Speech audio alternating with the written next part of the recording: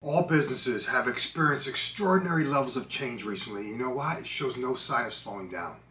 We as leaders have a responsibility to help our team manage the change fatigue that is bound to occur. Today I'm going to recommend some practical ways to do just that. Let's dive in.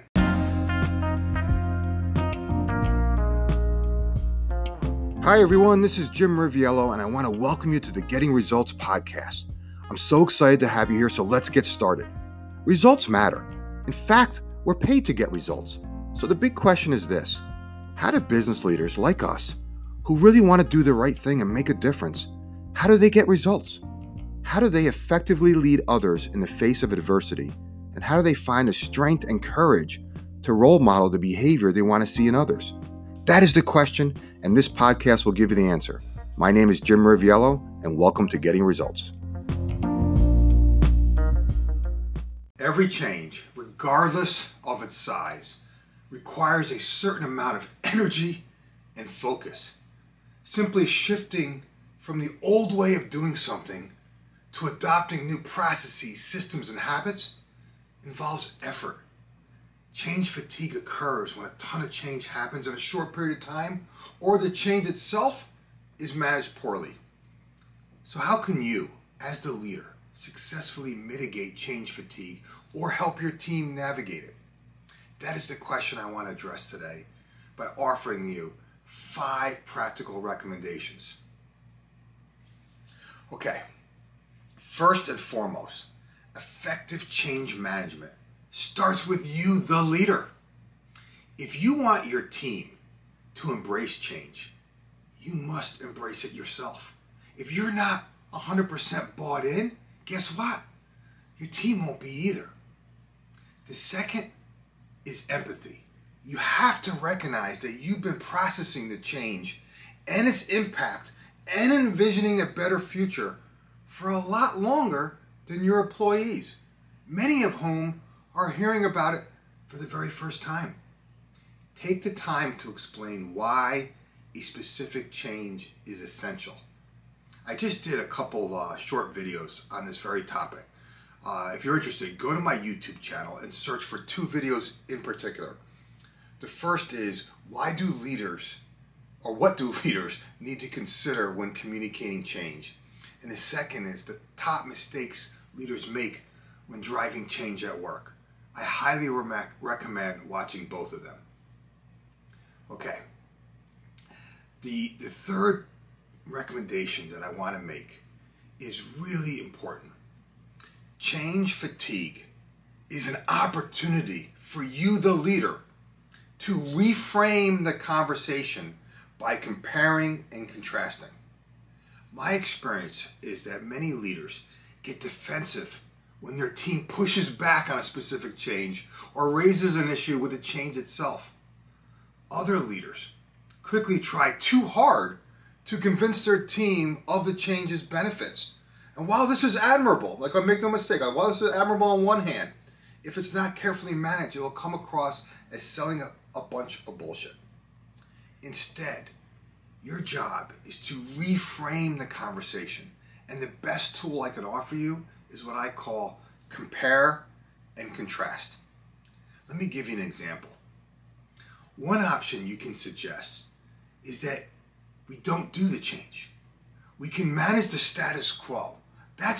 When you think about it, that's a legitimate option. And you can list all the benefits of us doing just that. Probably it's the least amount of disruption. We know what to expect. There's no need to learn something new. There's a whole list of other ones you could add. You can then highlight an alternative is to make the change and list all the benefits of doing just that. Maybe more efficient workflow, faster turnaround times, better reporting, a whole list of benefits. Let them see both options, one of making the change and one of not. Then discuss the downside risks of each. While the status quo is least disruptive, where will you be in 6 to 12 months? What's the impact of not doing that? Does the problem get worse? Do we have to consider potential layoffs 12 to 18 months down the line? Compare that now to the downside risk of the short-term pain in making the transition. Then ask your team, which is the best option? And if you do this right, I can guarantee you everyone will be on board with making the change, but you got to do it right. Please note, just time out for a second. I'm not suggesting some Jedi mind trick here. Instead, I'm highlighting a very beneficial leadership influence practice, comparing and contrasting. I recently did this with a group that was going through a significant tool change. In the short term, it was without question going to be disruptive. I could have chosen to sell them and why the change was essential and why they needed to get on board.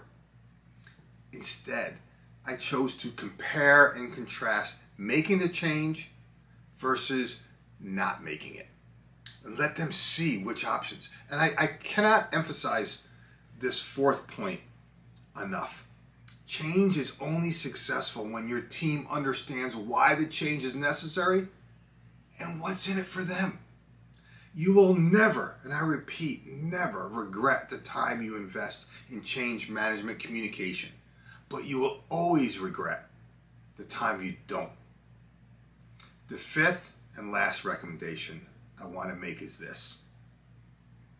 Leaders need to stay visible and accessible throughout the entire change process. Just knowing you are available to talk to reduces change fatigue. Sometimes all you need to provide is a little encouragement. Other times guidance on what to do next. And sometimes you just have to listen to the feedback that will help you identify any potential blind spots or what's missing. Giving your team a voice, especially during change initiatives, promotes understanding, trust, and a greater willingness to adopt changes. If you want more insight and perspectives on leadership, I'd like to buy you a copy of my book, Freedom to Experiment: How to Ignite a New Level of Energy, Focus, and Momentum in Yourself and Your Team. I've included a link in the description, so follow if you're interested. And you know what? I'll personally sign a copy for you. If you have an interest or want to explore ways that you can retain and develop the leaders on your team to help you scale the business, to help you extend your reach, and to help you elevate and always be learning culture, I also included a link to schedule an exploratory call with our team. If you want to ignite a new level of energy, focus, and momentum in yourself and your team, I invite you to get a copy of my latest book, Freedom to Experiment. The link is in the description if you're interested. In the meantime, do me a favor and share this podcast with others in whatever way serves you best. Enjoy your week, and I'll talk to you in the next episode.